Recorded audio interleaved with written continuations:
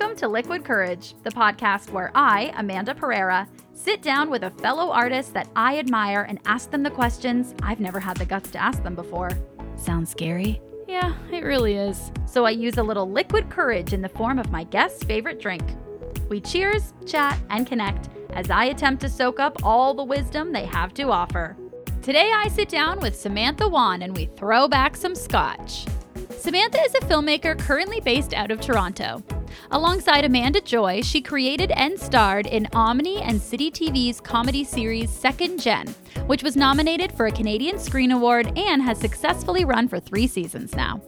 At just 23 years old, Samantha became one of the youngest creators to have a primetime series in Canada. She was commissioned by Omni TV to create its first original digital series, Sudden Master, a kung fu series that went on to earn numerous awards around the world.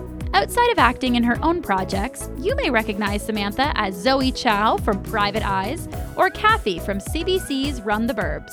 More recently, Samantha has set her sights on directing, picking up director credits in both TV and film. She directed half of the final season of her series Second Gen and was the director behind the digital series Lady Ada's Secret Society, earning her an award for Best Director at the Sydney Web Festival and a nomination for Best Director at the NYC Stareable Film Festival this year. Samantha also directed the TV movie Love at Sky Gardens and the Hallmark movie Road Trip Romance, both of which are available to watch in Canada and the US. So Samantha is an actor, a director, and someone I admire immensely. Hi, Samantha, officially. Hi. Hi. And I didn't even mention while we were getting set up, but I do have my little drink. I wore a shirt to match it. I just realized. It's so lovely. I know. I was like, what a cool shirt for that. Oh, thank you. Yeah. I put it on. I'm like, do I look very uptight? Like, this is my first time meeting Samantha. I want to seem cool. And then I realized I matched the drink, which is I'm not cool at all. So it's totally oh, yeah, right. It's totally fine. Oh, I had such a journey researching you, Samantha. I truly did. I went into like full inferiority complex. And then I was like, why am I comparing myself? That's not what Samantha would want anyway. And then I was like, well, she's just so lovely. Look, she's even more evolved. I went into a full and fell in love with you. Anyway. So I think you're very cool. Thanks so much. I go down that rabbit hole all the time. Fun fucking rabbit hole. Yeah. Well, yeah. Cheers to the coolness of you before we get started here. And the coolness of you. Thanks for having me. Thanks, Samantha. Thanks for coming. Okay. Oh my God. I turned off my heat because I knew this would warm me up. Oh, smart. I haven't had just a neat whiskey or scotch in like so long. And I'm like, oh man. And I haven't been drinking lately, so this might tank me. Well, you know what? You take as small sips as you want. You start drinking water if you want, or you lean into it if you want. This is a safe space. All I want to do is take care of you. So I actually might get some water. I just realized I took one sip and I was like, "You need water." Yes, grab some water. Actually, yes, I was also told you're supposed to put a little bit of water to open up the flavor of the whiskey in, and I forgot about that bit. Ooh. I know. People are fancy, and like not me. I'm not people. That's why I said people are fancy. People are fancy. Okay, I am back with my creaky chair, my water. I love.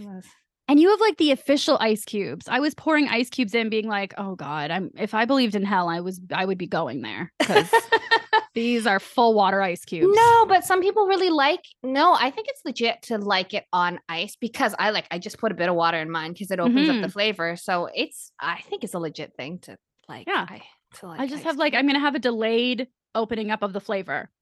This is probably the way that you should do it.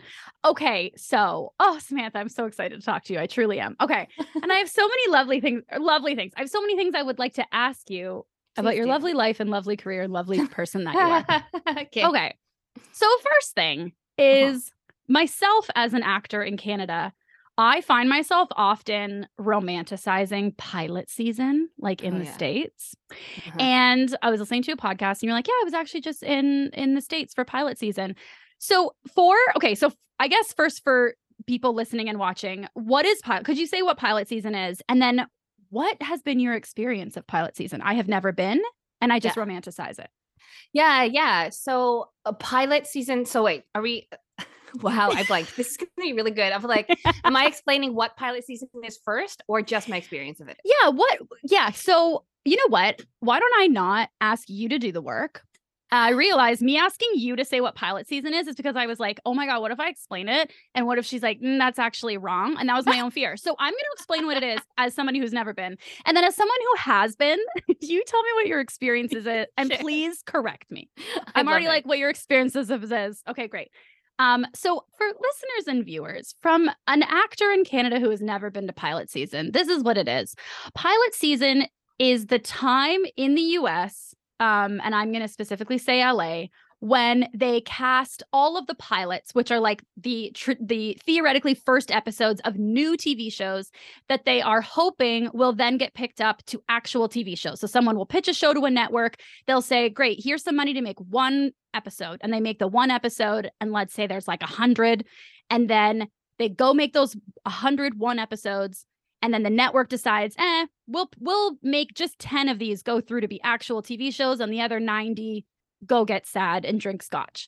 Is that that's right? Yeah, that's it. Okay. That's correct. Okay. Yeah. So that's also a time where then like pilot season's really busy for actors, hopefully, because it's when they're auditioning for all of those 100 pilots. It doesn't mean they're all going to get the TV shows, but you're auditioning for all the first episodes of potential TV shows. So my experience of pilot season was I arrived and my agents were like, oh, there's no such thing as pilot season anymore. I was like, good. I, subletted my place, came all the way out, got this O1 for pilot season that doesn't exist anymore. You even went, because that's what I was going to ask you. Like, so the O1 is the O1 visa, which is basically where you can go over to the States, and it's a visa you can get for like a special skill. So it's kind of the only one to get for acting. And then you can only, for everyone to understand, when you go over there on an O1 visa for acting, you can only get paid to act. You cannot go and like work as a waitress at a restaurant. True. And it's a lengthy and expensive process. So you went through that whole thing, got the O1 visa. Yeah. And I was like, it doesn't exist anymore. Yeah. I'm like, it's so funny. I love that the visa is called Alien of Extraordinary Talent. That is what the visa is called. You are an alien of extraordinary talent. You have to prove why you are an extraordinary alien to go to the US. Oh my God, add that to your resume. Just so right? You know, I'm an alien of extraordinary talent. Yeah, I was like, that's really my claim to fame right now. The reason why pilot season doesn't exist really as much anymore is because of streamers. So it used to be that pilot season was, end of February, March, April, because of when networks were going to be releasing shows, right? So they want to do like that fall release kind of thing, or the summer release and these kinds of things. So that was the time of year when broadcasters were looking for shows because they have very specific release times in the year. But because actually a majority of buyers now are streamers, and streamers do not follow the same kind of schedule, pilot season is all year. And so it started spreading out. It wasn't like I was talking to friends in the business who were going like a couple years before me, and they're like, yeah, it used to be crazy. You'd go back to back doing tons of pilots. And, like, I could be saying this and maybe I'm just like not doing so well. Like, who knows? No, but that makes total sense. It does make total sense that because of streaming, it's like, we don't need to follow that schedule, the release schedule anymore. Any time of year. So literally that comforted me, because then I stressed about being there at the right time. And to other actors, it's like actually being there at any time is okay now, because there are pilots going all the time. So if you're stressing, being like, oh my God, I have to go at this time, I've missed pilot season, don't worry, pilot season's all year round now because of the streamers. My experience was, I think I went in person. I probably went to like only 3 in-person auditions, but 2 out of the 3 I got callbacks in and like met the producers. And I went to Sony, they didn't hire me, but I went to Sony to like meet actually like the heads of Sony, because they're like, who are you? We don't know who you are. And I was like, this is exciting. And they couldn't hire me because my O1 wasn't the right kind of O1. And it was Like, because sometimes here's the problem too with the O1 is they're cracking down on this a bit more, where they kind of really want you to have a green card, or they want to get you the O1, and there's not enough time. There's lots of things. The other thing too that I should tell any new actors out there is, if you're getting the O1 visa, it's only really for leads of shows. They won't hire you. You can't be hired for like a principal role on an O1. It has to be a lead of a show, because they have to prove to the government and everyone that they couldn't find a single person who would fulfill this role. And if it's a principal role or an actor role, they can. Yeah. So that's just like for people to know that if you're going out there, be ready that it's going to be all lead roles, which is like, of course, that's what we want to do. The other thing to kind of like let people know, like, why is pilot season in America so exciting, and why doesn't Canada have a pilot season, is because Canada doesn't do pilots. The US market and the Canadian market are incredibly different, because the US market also has studios. So when we think of like Warner Brothers, HBO, Fox, like any like Paramount, like any of the studios, Disney, like they are the ones who are making the pilots, not the broadcasters. They are making these pilots and then showing them to broadcasters, which means there's private funding. Everything in Canada is government funded. We work through grants, we work through everything like that. And so because we don't have studios, we don't do pilots. Instead, what we do is we develop. So we will develop 5 scripts and be in development forever, and then we'll greenlight an entire show. Versus they will do a pilot, and then the broadcasters will watch said pilots and be like, we want that one, that one, that one. So it's a very, very different ball game of how America and Canada works, and why pilot season is so coveted by Canadians to go out there, because at least in the US, you as an actor can participate in pilots that might not turn into shows, but you can. Whereas like in Canada, you can't participate in anything until it's greenlit for a show. So it means there's less opportunities here too for us. To just have our shot at trying something. Yeah. And getting that experience on professional sets also. Like you're kind of, you can be pursuing an acting career for years before you actually get on a professional set and see what that career actually is like, the one that you've been chasing. So even though in the States, if you're like, you know, okay, I acted in this pilot, but it didn't go anywhere. This pilot, it didn't go anywhere. At least you're acting on like a Warner Brothers set, and you're getting to have that experience. And, you know, okay, next time now I know how to act with these 2 cameras here. Or I know how to find my lighting, or all those things, which is like such important practice for the craft too. Yeah, for sure. For sure. And I do wonder, part of me is like, I think there's more opportunity for people to try things in the US because of pilot season. But then at the same time, they are really trying to sell the show. So it's usually big names that are attached in some way. But it does make me think that there is more opportunity to give a shot, because it's just a pilot. In some ways, in certain things. Maybe also the US is very primed. They're always looking for the newest talent, whereas Canada tends to try to stick to the tried and true talent instead. That's a big difference. And it feels a bit hesitant, like somebody, feel like in the US, again, as somebody who's never been to pilot season, it feels like in the US, it's very much like, I want to be the next person. Like, I want to be the person who finds that next big star. I want to be that person. And in Canada, it feels a bit more like, I don't know, I think they're good, but like, do you think they're good? If you think they're good, then I'll think they're good. Like, there's a hesitancy. And so it's much, I think it's when it can be lower stakes, so you can kind of practice more here and get those reps in, and maybe it's lower stakes. But, you know, I guess there's a ton of like pros and cons to both. There is a ton of pros and cons. Industries. I would say the big difference is the funding that makes that difference in business, because in the United States, entertainment is a business and it's privately funded. So there's less people. It's just everyone at Sony going, that's a smaller group than the government and like the broadcaster and everybody else. It's privately funded, so they can get more specific about what they want and like take more risks, because they're a business, and a business is always looking to hit the new next thing. Whereas in Canada, if we're more government funded, if we're hitting a wider range of people, where a broadcaster has to think about, like, this has to make sense in Winnipeg and in Toronto and in Vancouver, because we have to fulfill that everyone's taxes paid for this. We have to do all of this. There's like a general wash of like, we need this to be broader, and a lot more people involved looking to fulfill a big broad spectrum versus something very specific where you have one or a couple heads at Sony who are like, no, we want to do this kind of thing. And who cares if it's only for Toronto? Like, because of the funding and the way our system works, you can't just be like, we'll only do a show just for Vancouver in the tiny, tiny town of this town.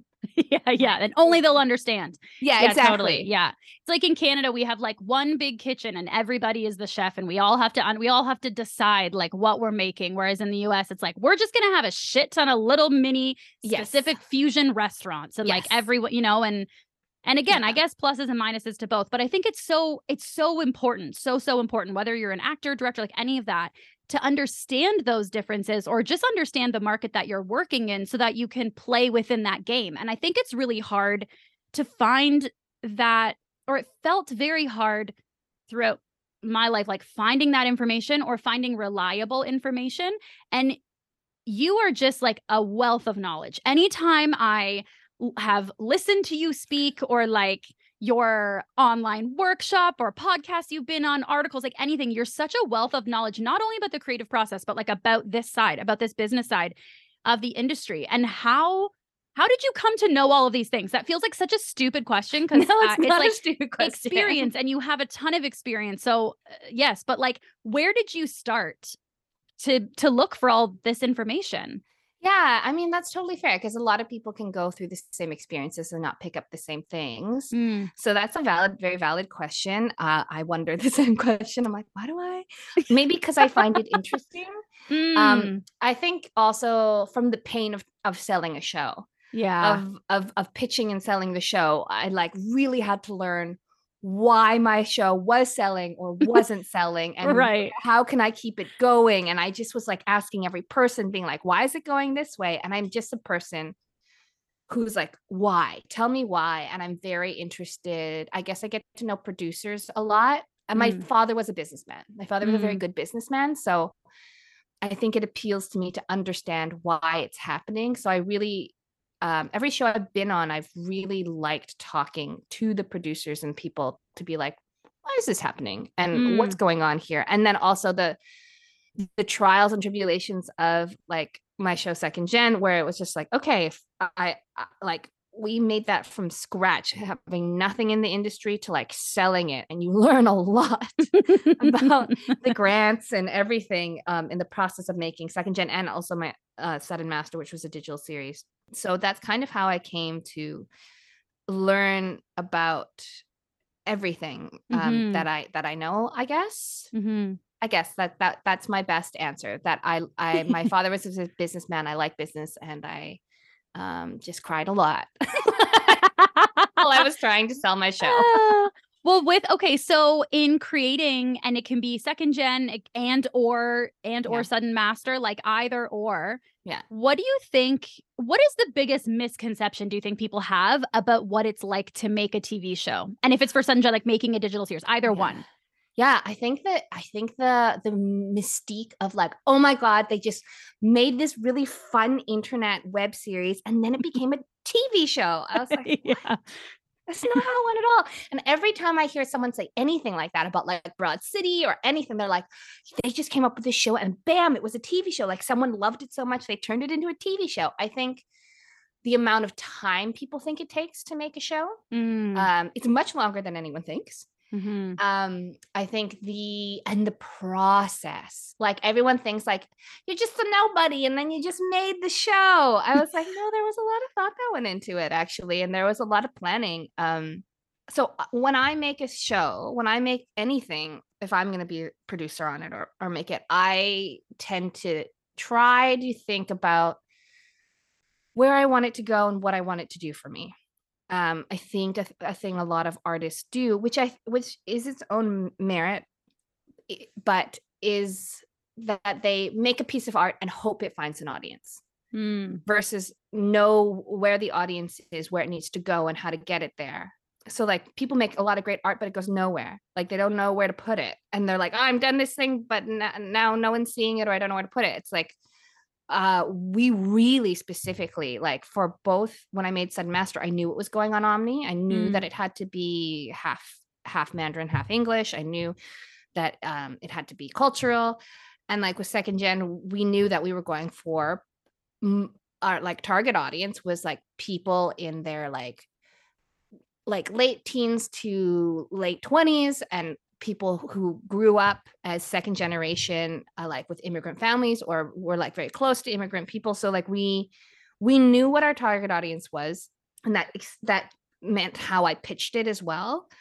So it's not just like you just make a great piece of work and then someone discovers it and it's great. I was like, no. And it took a long time, like it, and even in the amount of time, probably 3 years for us to get second gen up off its feet and into its first season. And that's pretty fast, actually. So I think that mystique, that's how I also feel when people talk about actors, where they're like, oh my God, they just saw him on this thing and they hired him. And I was like, no one said that he was also an actor for 7 years. Like, yeah, they picked out this waiter who like was a nobody, who had been acting probably for 10 years before that. Like, just this idea that like it just happens. I think it didn't just happen for both those things. That's what I would say. Yeah, no, I similarly, when people say that, I always want to slide in and correct. Like, and it was I remember specifically it was happening a lot about Jennifer Lawrence. Like, oh, she came out of nowhere. I'm like, she was on a sitcom since she was 14. Like, it doesn't. That's not. What do you mean it came out of nowhere? Like, no, she didn't do one movie and then it was like, who's that girl? No, like she's never acted in her life. Yeah, and especially because when she started, not when she started, but there was kind of like a whole kind of slew of like interviews with her that the interviewer just kept hitting like, oh, you've never taken an acting class, you've never taken it, and she was like, yeah, and they were painting this story like, oh, you've never acted, and I'm like, no, she didn't take a formal acting class because she was 14. Like, her family moved her when she was a preteen to start like to go after this. So I agree, this whole and I think I get the fantasy, like even for people not in the industry, I think this fantasy that you could just be plucked out and, you know, like discovered at the mall, you know, and you're the next Tyra Banks or whatever it is. Yeah. I think that idea resonates with like people's, you know, want to feel seen and validated and believe that they're special. And I'm also, but you don't have to have someone else pluck you out of a mall to tell you you're special. Pluck yourself out of a mall. Just decide you're special. You know what I mean? Yeah. But yes, agreed. Cause it's not, you know, maybe part of it is like, oh, wish I could be plucked out of a mall. But I think the bigger part of it is that it feels like then whatever process you're in and whatever work you're doing, if it's, you know, if you're in year 4 of trying to make your show happen, that narrative or people putting that on makes it think like, oh, well, it's not happening quick enough, so you should just stop. Oh, it should be easier. Yes. You're doing something wrong. And it's like, no, I'm just being patient and working hard and doing what I need to do every day to make this happen. Yes. And I do find like, for me, actually, I find it more hopeful that like Jennifer Lawrence, I didn't know that like had been acting since she was 14. Cause it's like, oh, it could happen for you at any time then. Like you can, like for us actors, we're just going and going and going and going. Actually, it can happen. And then you can be an overnight success. Yeah. I'm doing quotation marks for people who aren't watching.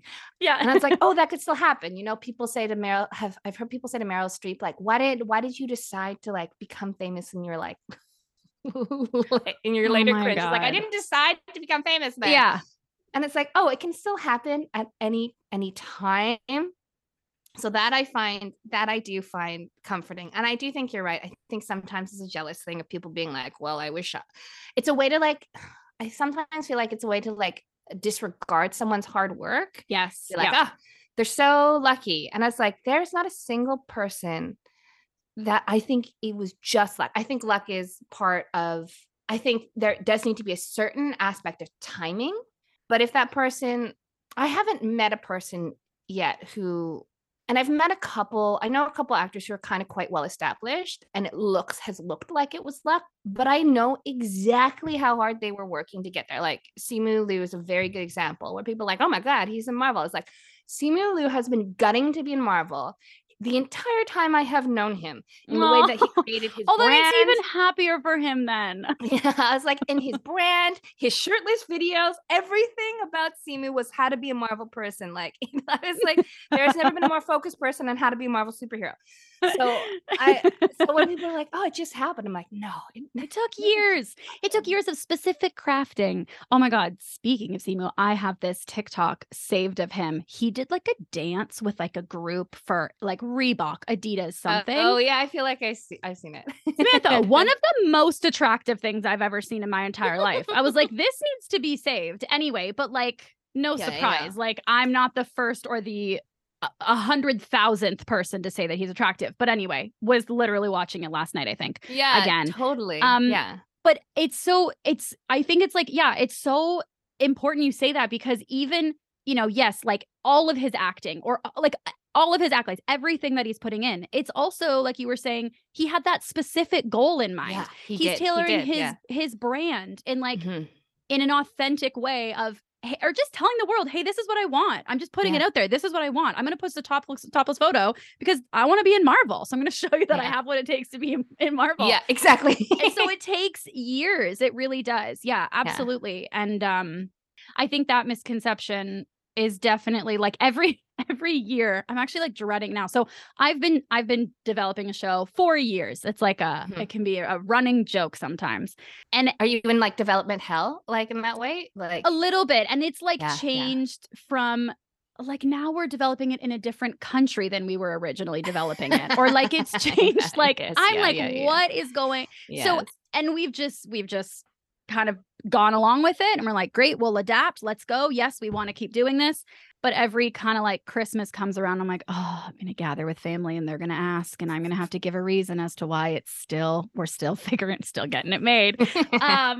Anyway, so I hear you of like the mystique part of it. I'm like, let's get that to go away. Every time a story comes out of like, it took 17 years to make Avatar, I want to like send it as a newsletter everywhere. Yes, like, and he had money and like clout and like all of it. And it took that long. It takes, like, Seth Rogen aged out of his own script and he had to get Jonah Hill to play it. Like, anyway, so we gotta all remember that.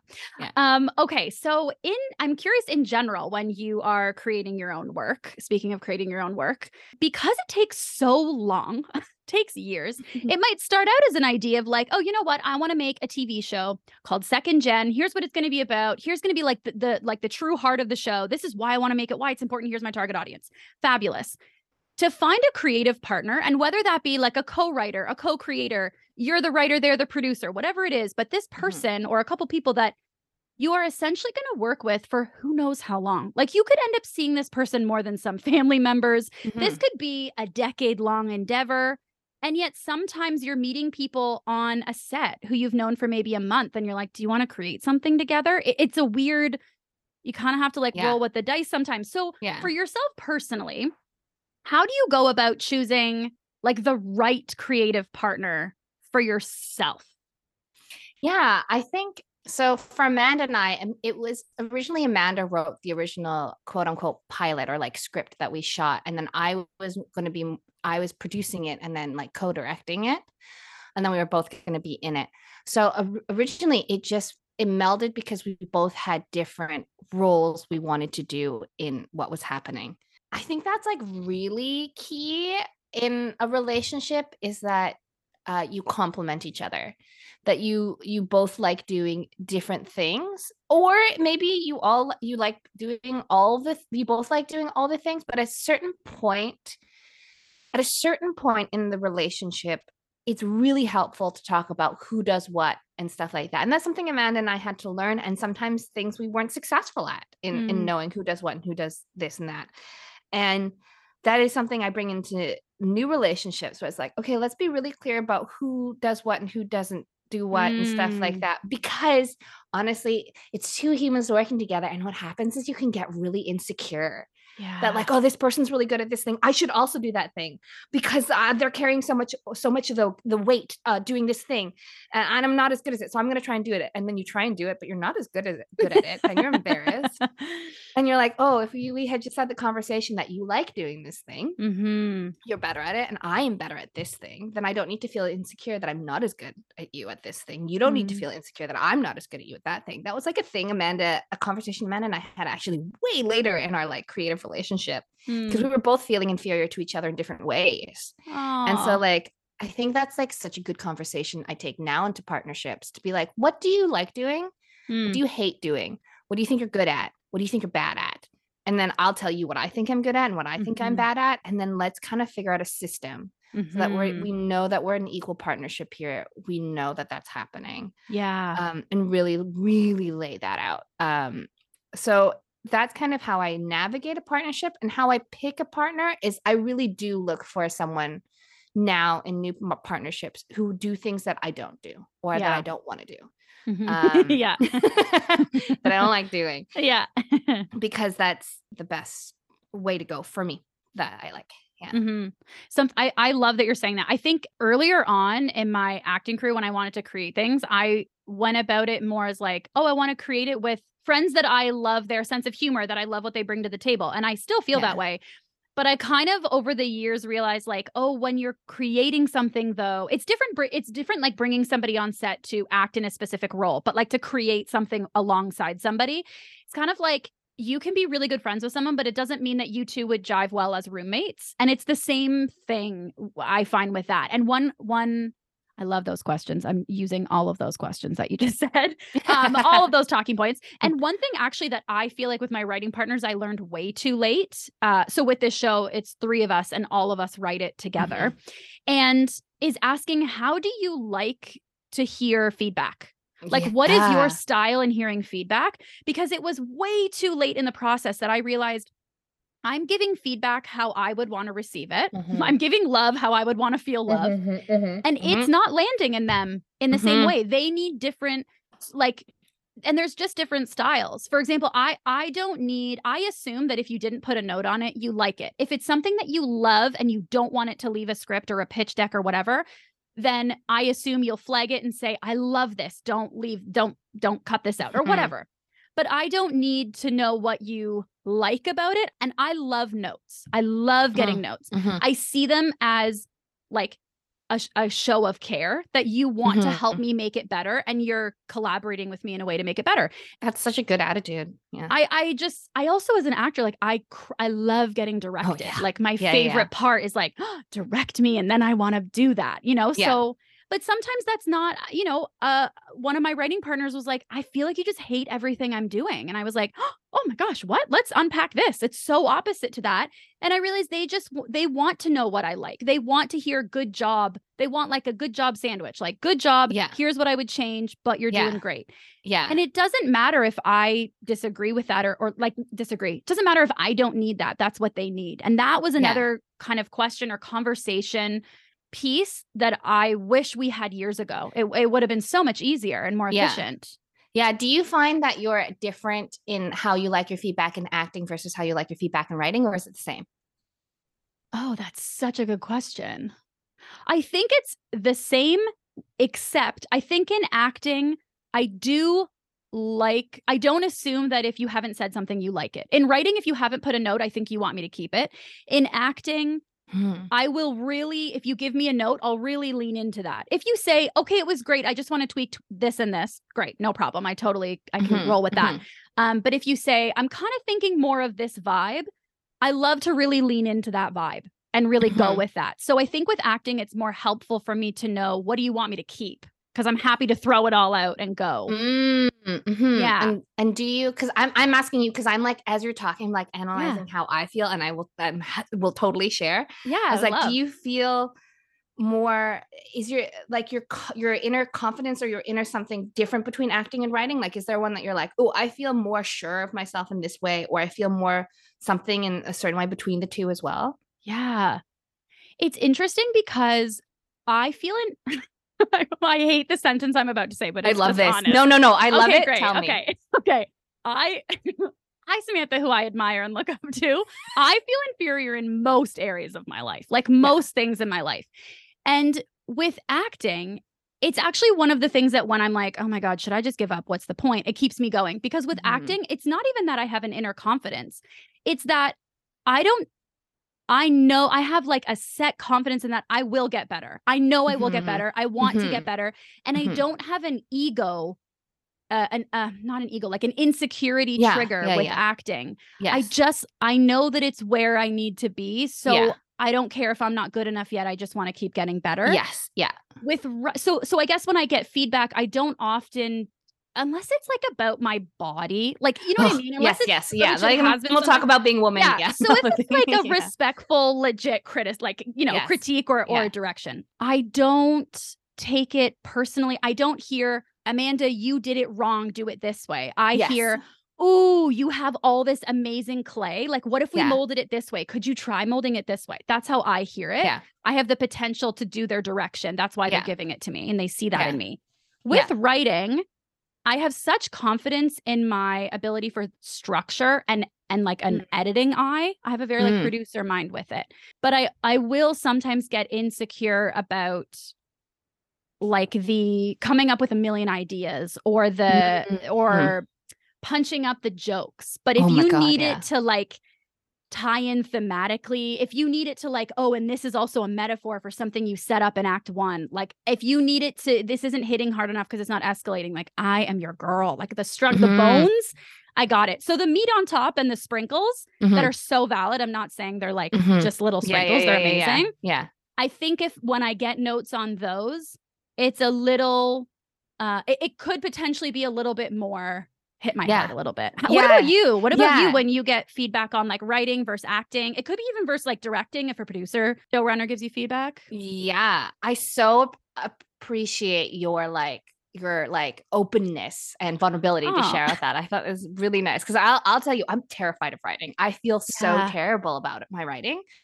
I have so much inferiority complex around my writing, and like it's not the case with acting. That's why I was asking you the difference between you. So like for me, I'm the same with acting. I'm like, I feel, and I'm practicing saying this. I'm like, don't say that, but it's very like female. It's very person of color to like not be like, I'm good at this.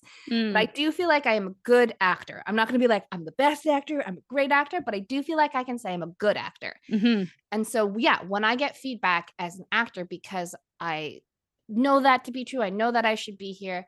I don't hear, when I get a note, I don't hear you're a bad actor and therefore you got it wrong, yada, yada. I hear, hey, you're great. So I know you can get this right if I give you this. That's what I hear. I hear like, you're awesome. I'm going to give you this note because I know you can do it. Like, I love notes as an actor. I hope for them. Right. Yeah. And I do. And I assume that if they move on and they haven't talked to me, that it was good.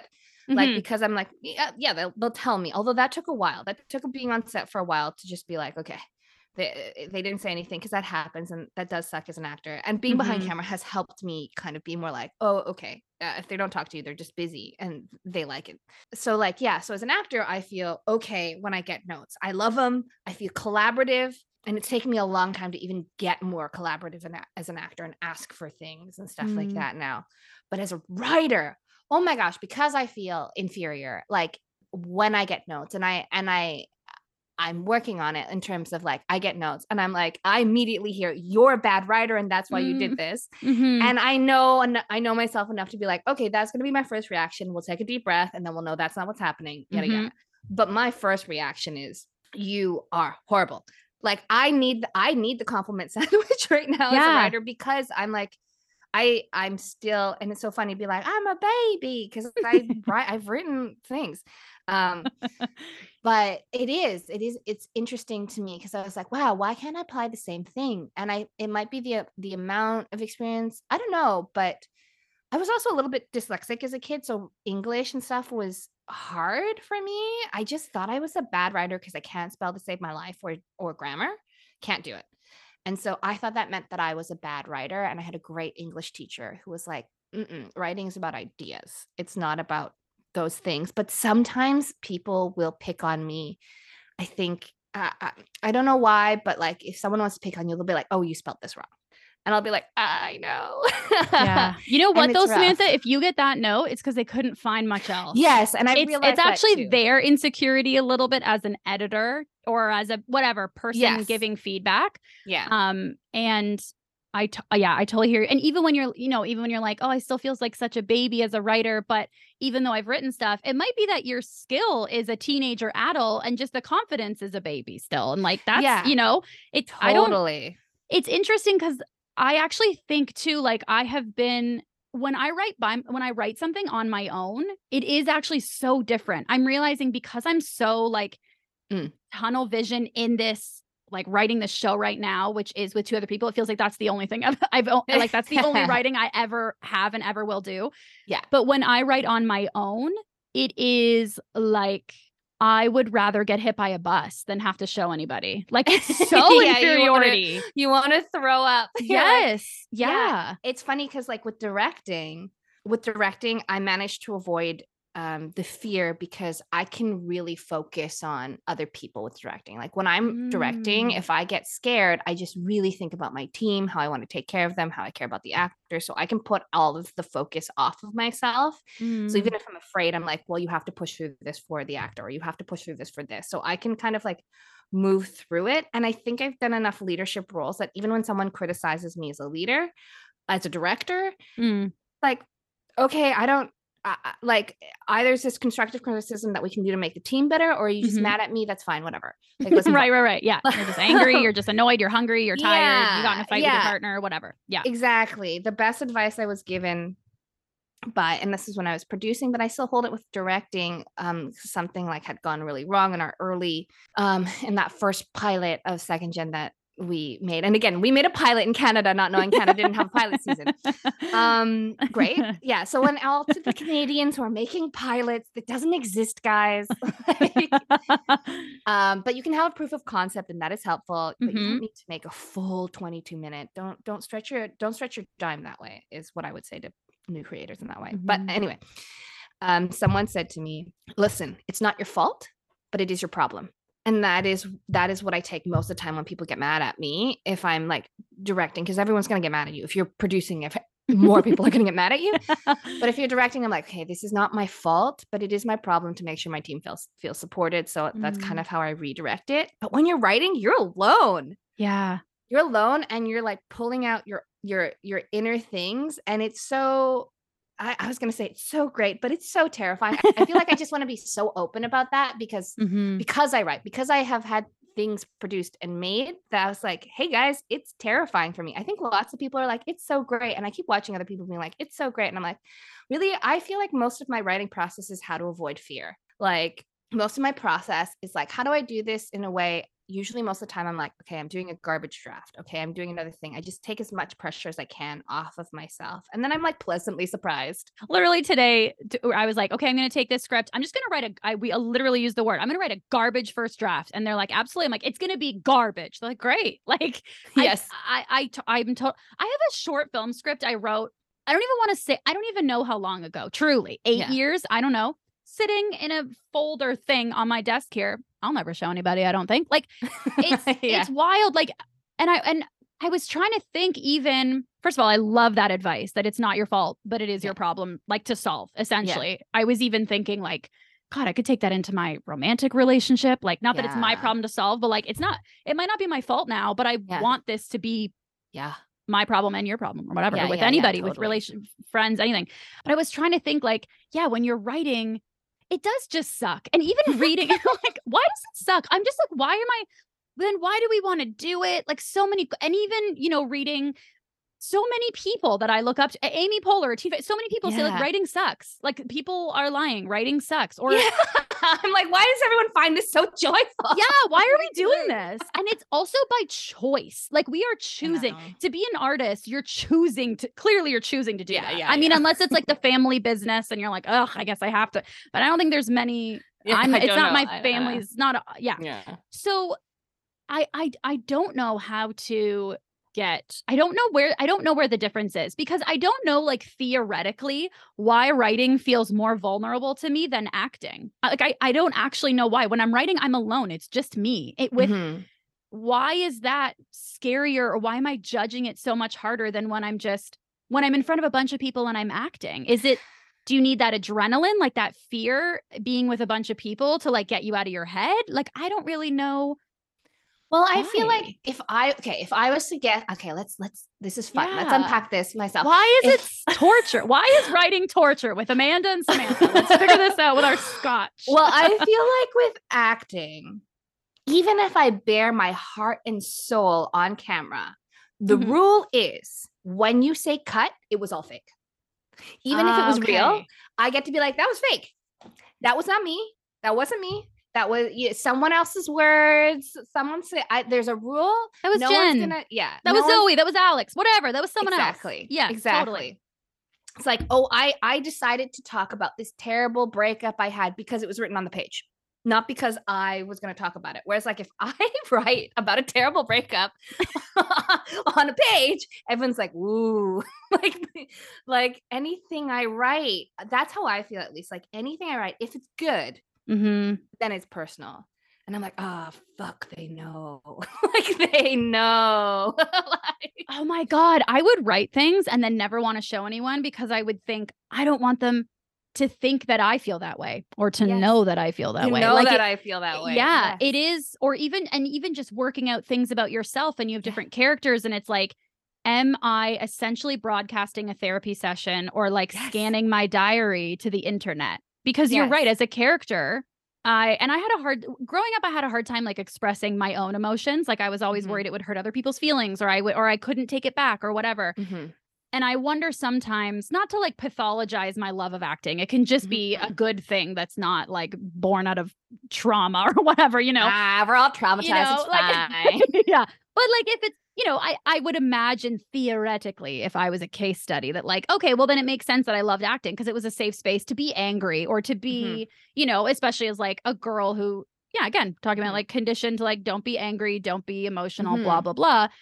It was a safe space to do it. And not only was it safe, but it also was like applauded. Like, great. Yes. Oh my God. Everyone's like, look wow, at it. you really cried and screamed. It's like Anne Carson has this incredible like little write-up she did where she talks about how actors are called actors because they act for the audience. So they were specifically talking about Greek tragedy, how like we go through these huge emotions in life, but because of society, there are good reasons for it. We cannot rip out our own eyes. We cannot murder our brother, and we cannot like just like scream and wail, but we desire to and we need to. So therefore, actors act for you. They take your needs and desires and they do it for you. They do the service of acting for the audience and being the conduit for people. So literally, it makes sense that like why we choose to be actors, because it's like, yeah, we all need this to get this out, so let's get it out in that way. And it's always, I don't know, the service of acting then just like hits true to me in that way. And that's definitely why I started acting. I wanted a safe place to get out a lot of my emotions, for sure. And in the beginning, you think it's about hiding who you are and stuff. And then later you realize it's about being who you are. Yeah. You're like, oh no. You're like, oh, that was a trick. Tablecloth pulled out. Damn it. I was running away from that. Yeah. Exactly. And then with writing, I feel like I heard someone say this, and it's something I'm striving to do even more so now with newer stuff, which is hard, which is like, they talked about like, they knew that they had done good writing if it was so personal that they were embarrassed to show it. Like, but like, what? Like, first of all, I so agree. And then secondly, it's like, why are we torturing ourselves? Why am I choosing? But it's like, I don't want to do anything else. Like, truly, and it's like, and I do think, self-protection is good. Like, of course. Also the whole idea of like, we're doing self-exploration. We're not doing self-mutilation here. And like, I think it's like, you can talk about something deeply personal but be talking about two different aliens who are talking to each other on another planet. Yeah. Like, who have exceptional talent, of course. Yeah, exactly. Of course. Right. Yeah. Like, it doesn't have to be like, only I probably know. I'm telling myself to make myself feel better. Only I probably know how deeply personal it is. Yeah. Well, and especially I think it's hard too, because for both of us, creating came out of, at least in part, out of like a way to create acting opportunities for ourselves. So it's not like maybe we're writing stories about like a two adults, two seniors. I don't know, whatever. We're writing it for like, we're going to play that character. So it feels even more like, okay, I'm going to write the words, then I'm going to say the words, and it's going to be me, and we're going to call cut, and it's going to be fake. But then someone's going to come and ask me about the story because it's my story. Yes. So it's all, I think all of those layers also complicate it as well. Yeah. And that's when having a partner is helpful, because Amanda and I used to do this all the time. We would be like, oh, no, that's not me. That's Amanda's thing. Yeah. That's not me. That's Sam's thing. Like that Yeah. really helps, because you're like, who knows whose thing it is, like in terms of that. But I would argue that even people who are writing about aliens are deeply personalizing it. I don't think anyone. Yes, I totally agree. No, I totally agree. I think that I guess I just think maybe they have the added benefit of, if they write it about two aliens, they could hope that maybe people don't know which one is their feelings. Yes, totally. There is an added stakes to when your face is also on it. Yeah. Because there's a new thing now, I think, of like, especially they like actor creators now, of like the authenticity of it. Like, we want to know that this is your true story. Yeah. We want to know that like the face behind the words is like really related to it. So it actually, part of the story is that it's real and it's your story and it's authentic. And yeah, that's like that's a whole new other thing to navigate, because those people are still characters. Like, at the end of the day, they are still characters in some ways. I am doing a heightened version of myself, or one side of myself, which may be hard for people to understand sometimes. But yeah, I don't know. The whiskey's hitting my brain now. Well, and just for safety, just like you said, boundary safety, I think that even actors who are telling their quote unquote authentic, it is authentic, but like you said, a certain side or a feeling I'm having about a breakup, I'm going to lean into that feeling and make that like 80% of this character's drive, versus maybe I feel like it's 10% or whatever. We need those, not even like, actors are entitled to those boundaries. They are entitled to that safety of like distancing the character from yourself enough of a way that it's not a documentary. Like, this is a scripted, and I want to talk to you about your directing, because actually I was thinking about this when we were talking about creating for acting. I was reading articles about you saying like you started that actually for second gen, meeting a man and stuff. It was like, for an indie horror film, you both were like actually locked in the trunk of a car, and you were like, this has got to change. Like, just, when the acting roles you were getting, you're like, I want something more nuanced and like me and reflective of a full human being. And so creating projects so that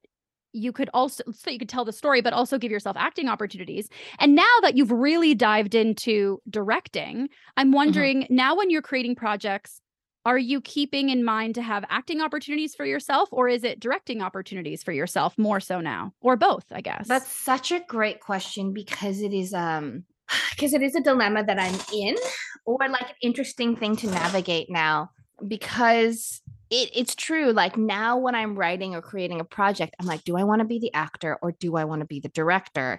And I could be both, but I've done that. Like, on second gen, I was like lead actor and director for half of season 3, and it killed me.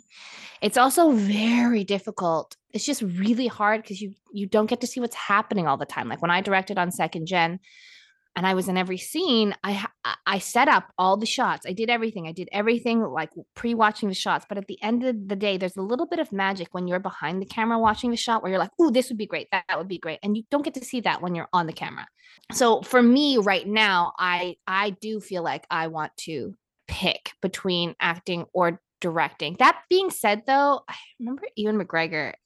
I went to a TIFF talk with him, and he had done his directing debut, and he was the lead in his movie. And the one weird thing, though, about acting and directing is like, when you're in a scene and you're like, oh shoot, like, or I guess when you're directing a scene and you're like, oh, I wish the pace was different or something like that. When you're in the scene, you can kind of control it. You can be like, okay, I need this pace to be faster. I will make the scene faster. Like, you can control it a little bit. So that is helpful. Like, you're literally in there being like, I need this to happen. I will do it. It's like even more efficient directing. You don't have to give the direction. You can just do the direction in the moment. I would never have thought of that. That's so interesting. Yeah, it is funny, but then there's so many more downsides to not be able to see it. So I think most of the time now, what I'm doing, because I am trying to grow, like right now in creation, I'm gearing more towards directing, but I want to do a Taika Waititi where I always give myself a small role to act in, just to remind people that I'm an actor as well. Totally. Because I was like, when I look at people's careers that I really like, I look at Taika Waititi, I look at Lin-Manuel Miranda, Phoebe Waller-Bridge, where I'm like, okay, they are creators and actors. Like you're equally happy to see them in something and that they've created something. So I'm like, how did they do that? How did they make me love both? And all of Taika's stuff, he makes an appearance in some way, some small way. So that's kind of the way that I'm trying to do it, is like, I don't want to fully leave acting. So I just want to write myself a good small role where I can act in it, show my face, and then direct the rest of it. Yeah. Yeah. And there can be such freedom in that, of writing like, oh, it's this fun, wild character. Maybe you don't want to play for a whole season. Maybe you don't want to play for a whole feature, but it would be fun to play it for a couple scenes or one scene. And then you're also, just for your own love of acting, you're getting to do that as well. I think that's so wonderful. Well, I think one thing, and actually I just spoke with this with director and cinematographer Jay Stevens. I don't know if you know them, but on an episode where we were just talking about directing for TV versus directing for film, and that what a lot of people don't know is that with TV, with a film, a director will direct the whole film. But with TV shows, and of course, I'm not telling you this, Samantha, but with TV shows, they'll have different directors for each episode. Like oftentimes a director will only direct one episode in the season. Sometimes they might pop in for a couple episodes, but very often you're popping in and you're doing one episode. So it can be, it's a very different experience.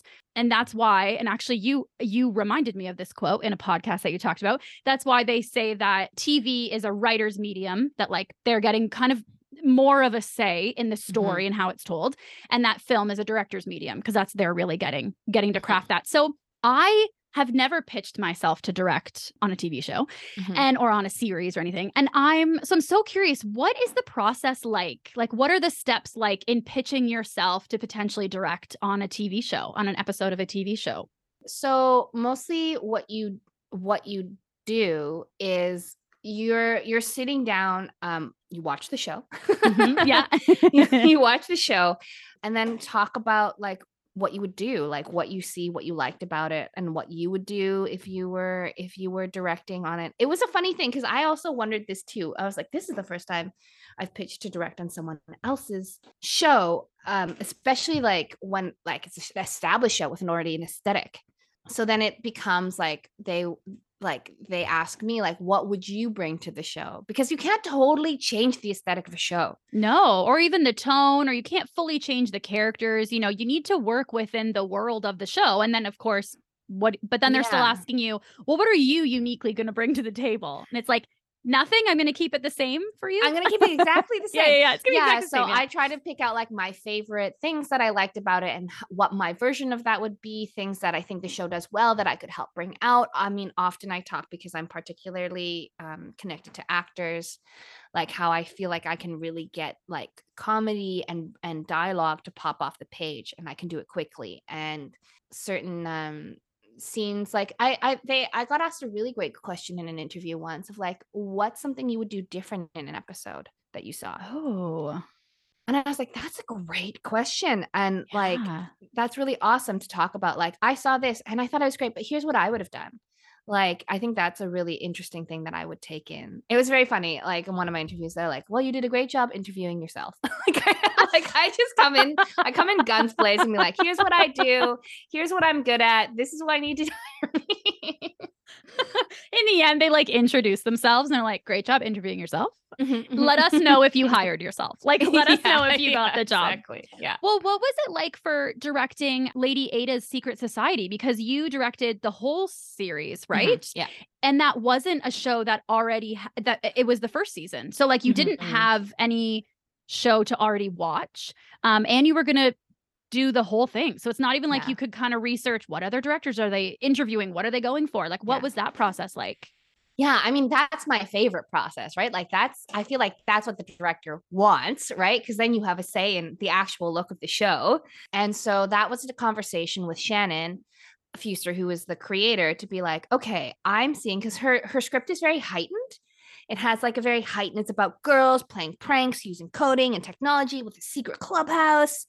And I was very inspired by Matilda, like a Roald Dahl Matilda kind of thing. They also, like Shannon and Andrew, who was a cinematographer, they really loved a series of Unfortunate Events, how like that was shot as well.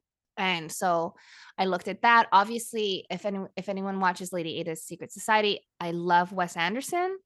a lot as well. So it was a choice of, it was so great because I'm like, oh, we get to make a real choice about this show, which was the aesthetic is very Wes Anderson in terms of like, we're using the full picture. We're using the full thing. So like when you look at a screen, sometimes you can see, and it makes it very beautiful where like the background is kind of blurred out and you're just looking at the person in front. But like in something like Wes Anderson, where you're like, oh, I want to see everything. I wanted to see the symmetry of everything. That's what I want to see. That was what we planned to do because we also knew we were going to have a set that was really beautiful. We had the old mill in Toronto. So it's like, great, like let's use this set. And then let's also do, to make it feel even a little bit more heightened, is you get a really wide angle lens and then you make a close up with it. And it kind of creates just a slightly warped viewpoint that makes it feel like the Wes Anderson things, like Matilda, where there's just a bit of a warping to it that it feels a bit more cartoonish. And I did a lot of this, might come from my theater background. I did a lot of tableaus. Like I really wanted to be like, all right, I want you in the front, you in the back, you doing this, because I'm used to painting a picture with like just what's on stage. And on top of that, for time wise, I knew I wasn't going to be able to do a ton of close-ups. And so I rely as a director on my actors and being able to direct my actors. So sometimes, a lot of times, if I'm running out of time, or even if I'm not running out of time and I just really love the banter that's going on, I want a good shot where I see all the actors and I want there to be interesting blocking for them. So like that really dictates how I create the picture in my show. So that was a big thing with Lady Ada's, is that we wanted to create a heightened world, and we did that by using a lot of wide angle lenses, a lot of painting in the whole background and picture, and then a lot of like kind of like these paintings, like this look of how things were going to look in a certain way that kind of is very Matilda-esque. It's such an amazing like combination, even when you're talking about pitching for the shows or like how you wanted to create the vibe and the world of Lady Ada's. Like, it's such a wonderful combination of creative and logistical, of like, if I'm short on time, or like I know that I can get the dialogue to pop quickly. Like, I love that. I think that is such a specifically director's vision.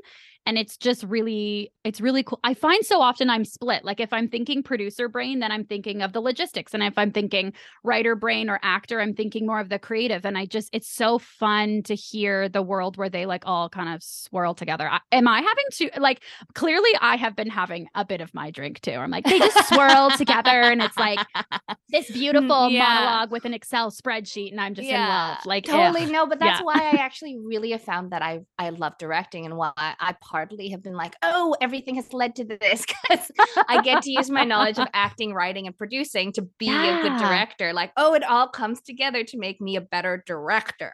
Like, it makes me a better actor too, and a better writer and producer to know all the things. But for sure, I found that it's nice. It's where everything really melts together for me. Oh my God, I could hear you talk about it forever.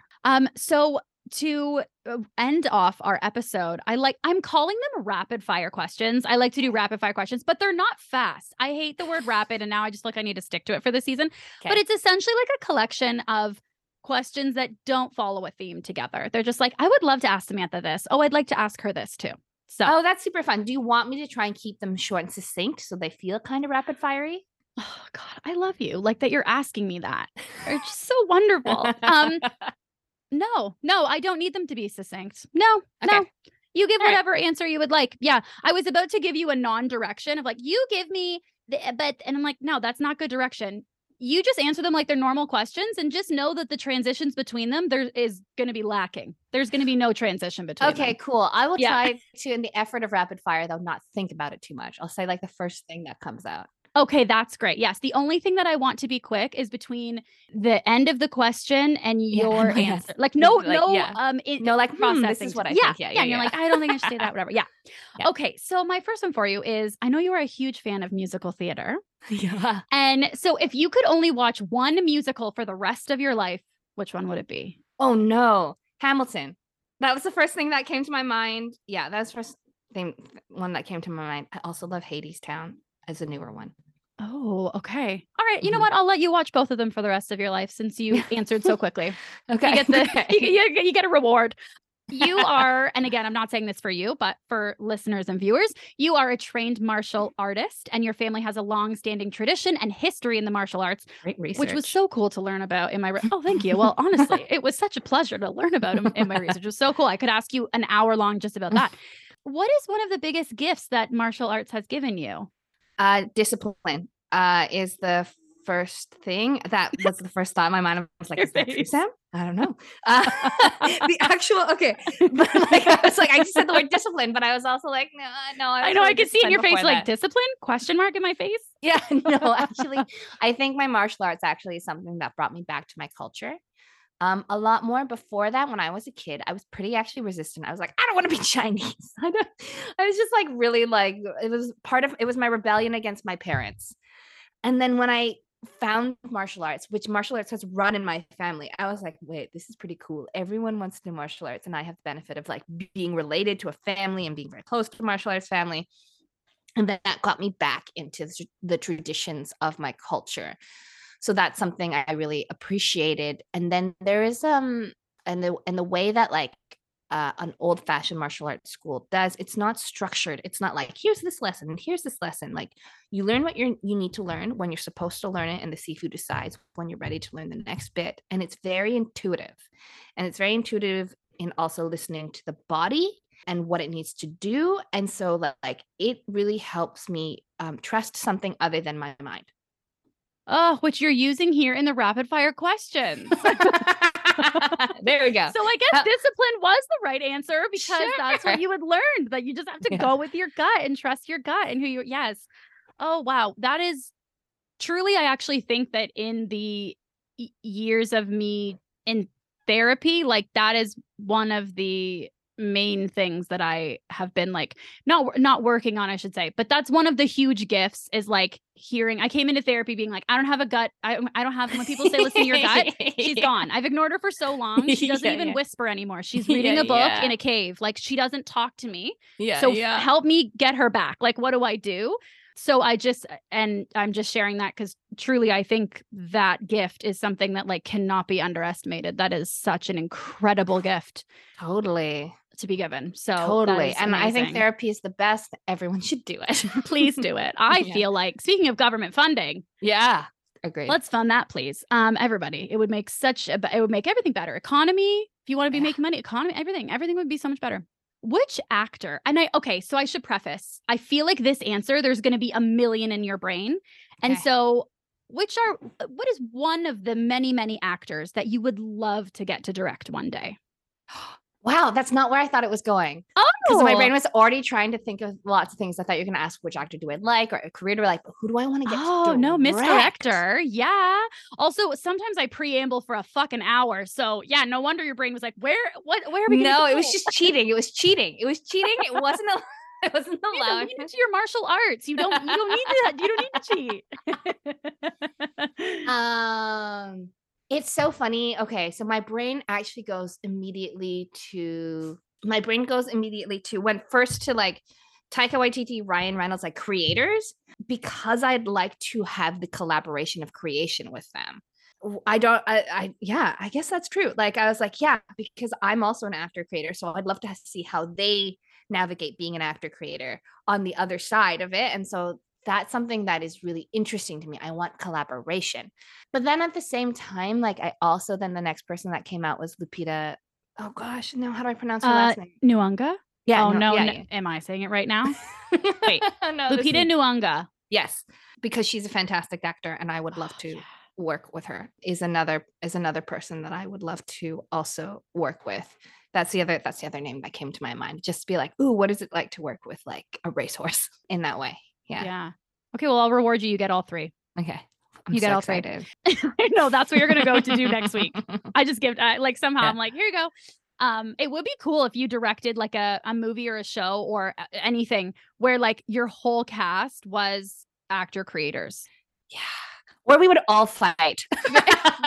Oh, maybe that's the too many cooks in the kitchen thing. Maybe, yeah. Possibly, but maybe it'd be great. I don't know. yeah, I don't know. It'd be interesting. That's fun. Yeah, it would be interesting. Yeah. You had shared that one of the pilots that you had auditioned for, I believe, was Yellow Jackets. Is that right? Oh, yes. Yeah. Okay. You had mentioned you auditioned for Yellow Jackets and that you thought it was so cool to then get to see, like, watch the pilot on screen, Mhm. and that it's such a cool kind of experience to be able to audition for a show and then get to see what it actually ends up like, because sometimes Mhm. it's nothing about what you pictured. Mhm. So I was wondering, what's another pilot or show? And if you don't feel comfortable or are not able to like name the title, that's totally okay too. Mhm. That when you ended up seeing it on screen, it was totally different than what you imagined, or it really surprised you in some way. I don't have an immediate answer for that one. Yeah, that one's not really a martial arts worthy. Like, that one's a hard Like, one. no, it's a great question though. Like, what is one that I was like, wow, that is completely different from what I thought it was going to be. It's just going to take me a Yeah. second to remember. No problem. I mean, Yellow Jackets is one that I was like, how is this going to work? They're doing like young girls and then older versions. And when I auditioned, they were keeping the same actors for the young girls and the older version. Like, what Oh, actually happened is really? that they casted separately, which I think was wise. And the character I auditioned for doesn't exist. So I was like, what is the tone of this? What is this going to be? And like, this seems weird. A girls' soccer team? How is this going to be interesting? And I was like, wow, it's great. I love the show so much. So like, I guess that I, by default, because that's when you said, I was like, oh yeah, that was when I was like super like, wow, I did not know how that was going to go. I was not interested in the girls' soccer. Yeah. Yeah. Yeah. Like thing. Screw that. And I was like, wow, this got dark and really great.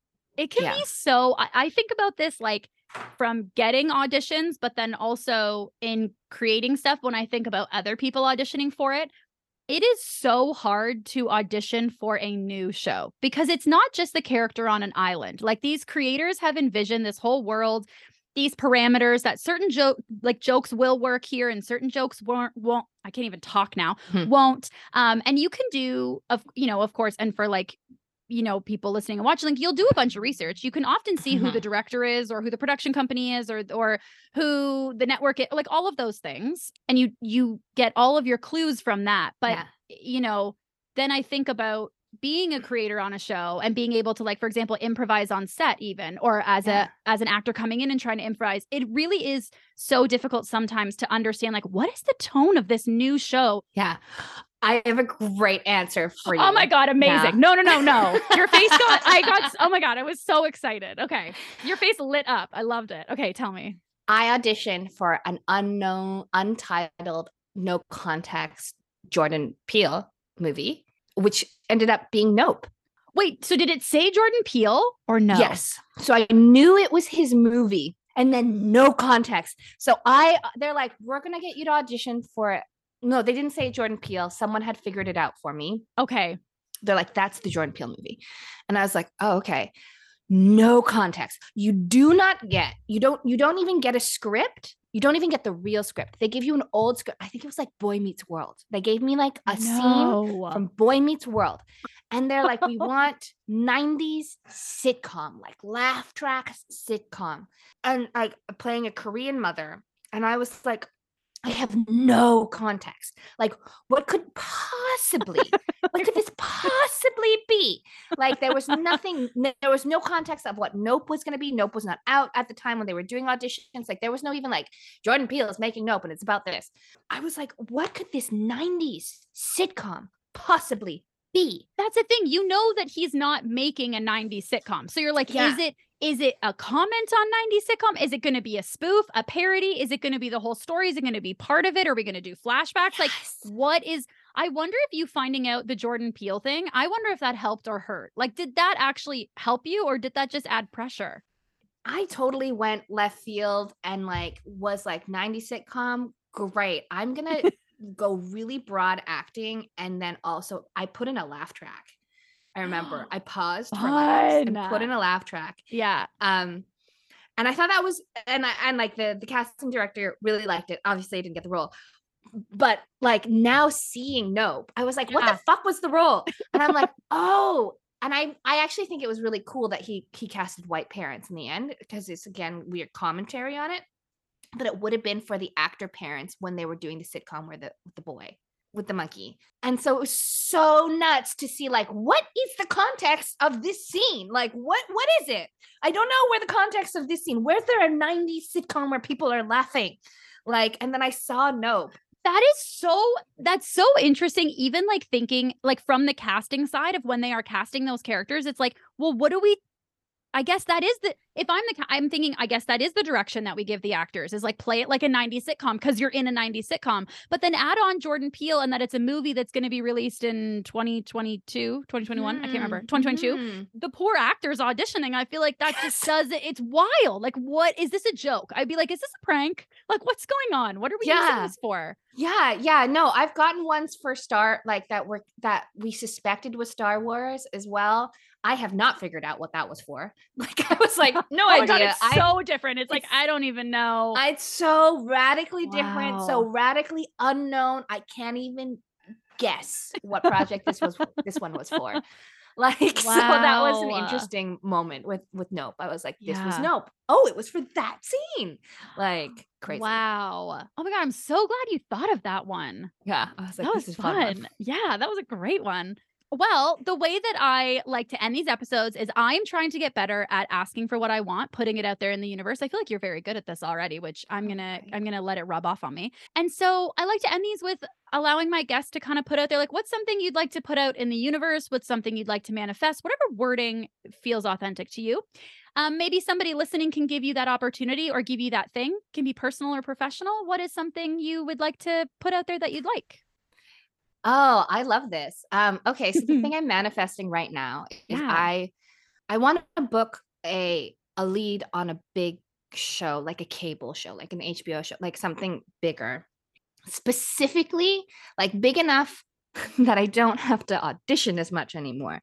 Because what I'm finding really difficult with acting and directing is like when I'm directing, I can't be auditioning. So when I finish directing, I gotta like audition a bunch to maybe get an acting role. Whereas like if I was established enough so that I could be directing and then offered roles, then to act, and therefore I could juggle acting and directing a little bit more easily.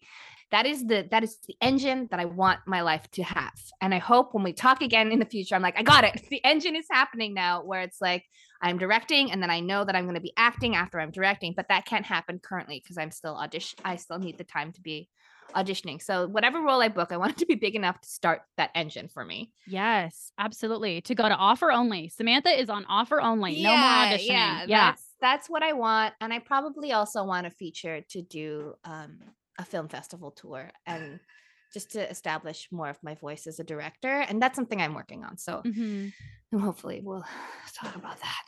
Well, honestly, I mean, I have no doubt that it will happen. The last podcast I listened to you on, which was, or no, I guess I listened to one from earlier this year, but the one I listened to from 2019, you were acting, being like, I would really like to get into directing. And then fast forward to a couple years later, we're talking and I'm like, oh, you directed half of the final season of Second Gen. Oh, you directed an entire series, which we talked about, Lady Ada's Secret Society, a Hallmark movie, a TV movie. I'm like, oh, I guess when you say you're going to do something, you do it. Like it ends up, you're doing it. So I don't doubt. Let's check in 6 months even. And you'll be like, oh, sorry, can I move our Zoom lunch date? Because actually I'm shooting I'm a lead in this HBO series. And then later I'm going to go do a meeting where I'm directing a film that's premiering at Can. Yeah. Do you say con or can? What do you say? Oh my God. Either or are fine. I say both. I waffle. Who knows? But I waffle so hard. And now that I know it's on recording, that's why I'm like, con. I don't know. Who cares? I think anyone who's being picky about that, I'm like,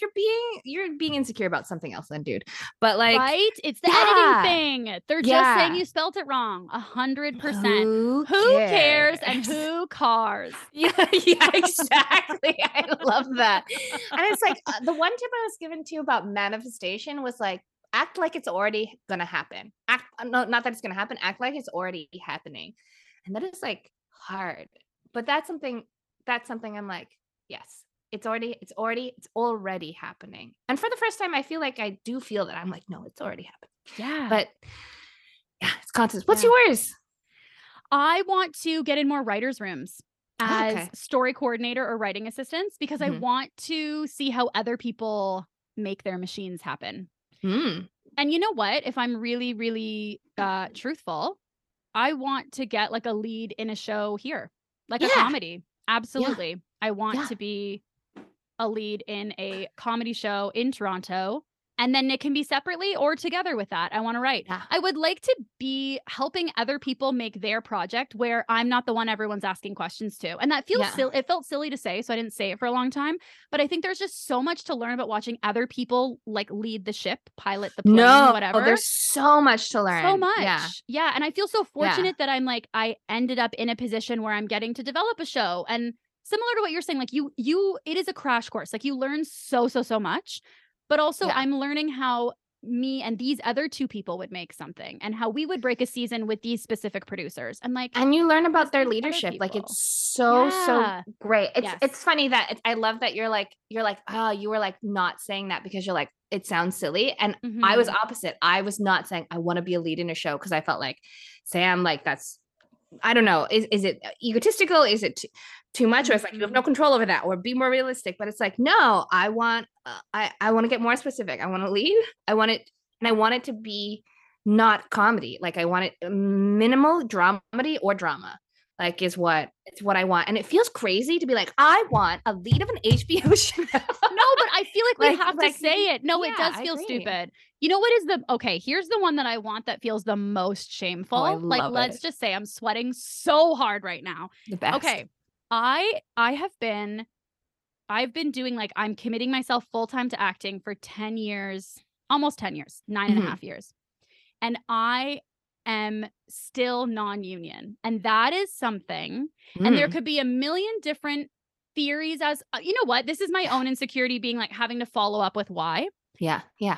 Because the shame is like, oh, well, it must be because I'm not good enough. You know what I mean? And I know there's a hierarchy of union and non-union, and sometimes it doesn't matter and blah, blah, blah. Yeah. Yeah. So I'm working on that bit of like, it's part of it is still because I want to feel validated in a way, but I also know that the part that wants that, once I become union, it will just thirst for something else. It's never going to quench that. So that's something I got to figure out in therapy.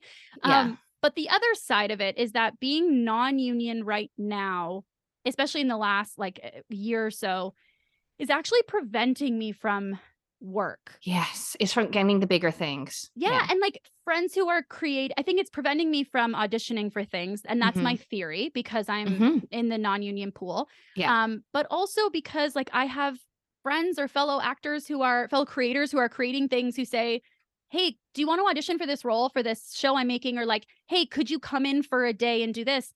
And I can't because yes, because they're union shows, but they're at the budget that doesn't allow for a non-union to purchase a permit to work on it, which I totally understand. And the union is doing what they should be doing, what I would want them to be doing for me. They're protecting union actors. But that's something I carry so much shame every time someone's like, you're union, right? I'm like, no. And I feel it's so cool that like did you say, and you don't want to be, or now you want to be? And I want to be. Absolutely. Right. Yes. I feel like that's so amazing for you to share it. Cause like, I feel like I have a friend who's also non-union and has been acting for many years and has been quite successful as a non-union person. And honestly, they just chose not to be non-union for a while because they were doing stuff and they were booking. Yeah. Yeah. And they're like, this is better for me. Like I'm booking more by being non-union and now they want to be union. And there's something also too, I think of a category of like a lot of good actors who are non-union actors who then stay non-union for a long time. And now they're like, how the fuck do I get into union?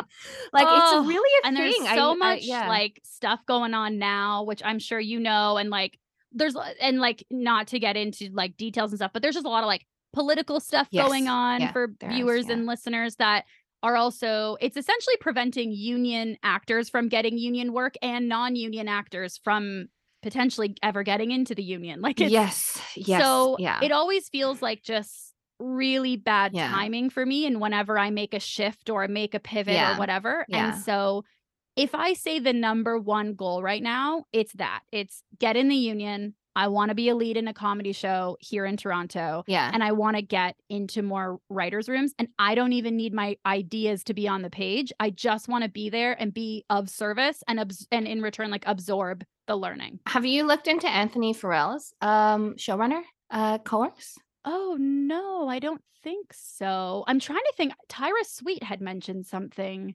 Maybe. You should look into that because he's a Okay. great showrunner and he's running a course on how to be a showrunner. And you get to, I believe you get like in-room experience, like not necessarily on his shows, but he like, I think simulates that in some way. So you should look into that. So I thought he did a showrunner boot camp for BIPOC creators, or not even creators. Oh, Sorry, yeah, we've it said might be creators that. so Just many BIPOC times. writers. Yeah. BIPOC writers. Thank you. Yes, Creators, yeah, just like the you're right. word that's coming out. So I know of that one.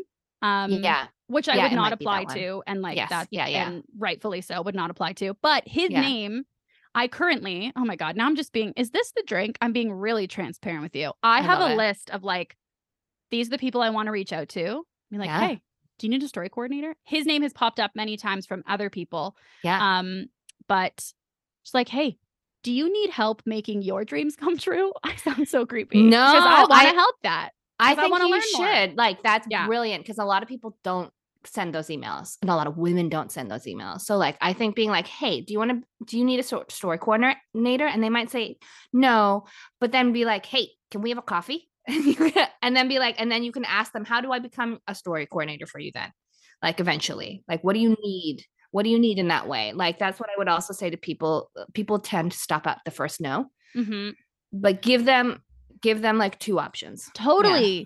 That it seems like a oh my God, like a rejection. That's the word I'm looking for. That they take it as a rejection, which I totally get. But I think it's funny. The more story coordinator, can't even talk now. The more story coordinators that I talk to, the more I've heard people be like, oh yeah, but I couldn't finish the show because I got a gig on this, or because I booked a show on this. And so someone had to come in and replace me. And I was just like looking around and trying to figure out who to replace me. And so if it's a no the first time, I'm like, okay, great. If you need a replacement, I'll email you in 6 months to remind you, to just be like, hey, do you need anybody now? Or like, hey, what are you looking for? What can I do to help you out? And get that FaceTime with them where you talk to them so that they feel like they know you. Because most of the time I feel like those positions are more likely to go to people when they feel like they know them, especially if it's the last minute, I got to call somebody. Right. They'll remember you better. Yeah. Thank you. That's such a good point, especially for story coordinator. I feel like it is so much about how you work and who you are. Yeah. Because you're not, anyway, sometimes you're writing a script, but I just mean that it's so much about, are you a good support? I think you got to be a good support to be a good story coordinator. Yes. Yeah. And that's something you can feel out when you're chatting with someone, more so than faceless email. So especially if you're coming with good questions, good things to talk about, like you're prepared, you can really show someone how prepared you are. The art of the coffee date is a real big thing. And like, don't go in just being like, help me with anything. Like, go very specific people. Like, it's a thing. The art of the coffee date. You have so many wonderful nuggets of wisdom, Samantha. Truly. Like, I could be chatting with you all night long. I so appreciate you doing this with me, and listeners and viewers don't know this, but I had to reschedule to bring my little senior dog to the vet, and you were just so gracious about it. And from my research of you secretly, I kind of knew that you would understand, but still, I was like, if it's going to be any guest, it makes sense. It's Samantha. She's going to totally understand. Totally. But it's still an inconvenience. So thank you so much. And it's so nice to officially meet you now. Yeah, no, this is so great. Thank you for doing so much research and like such great questions. I appreciate it. Oh, well, thank you. This is not a situation you should have to come in and interview yourself. So I should be researched and know what I'm talking about.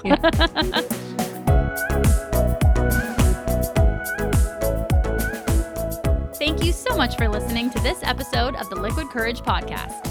If you like what you heard and you're looking to support the show, here's a few ways you can help. You can leave the show a 5-star rating and review on Apple Podcasts, or you can follow the show on Instagram and TikTok at Liquid Courage Podcast. Or, and best of all, you can tell a friend about the show. Tell a family member, tell a coworker, post about your favorite episode online. Spread the word. That really is the best way to help support the show and help it grow. Did I just rhyme? Okay, until the next episode, cheers.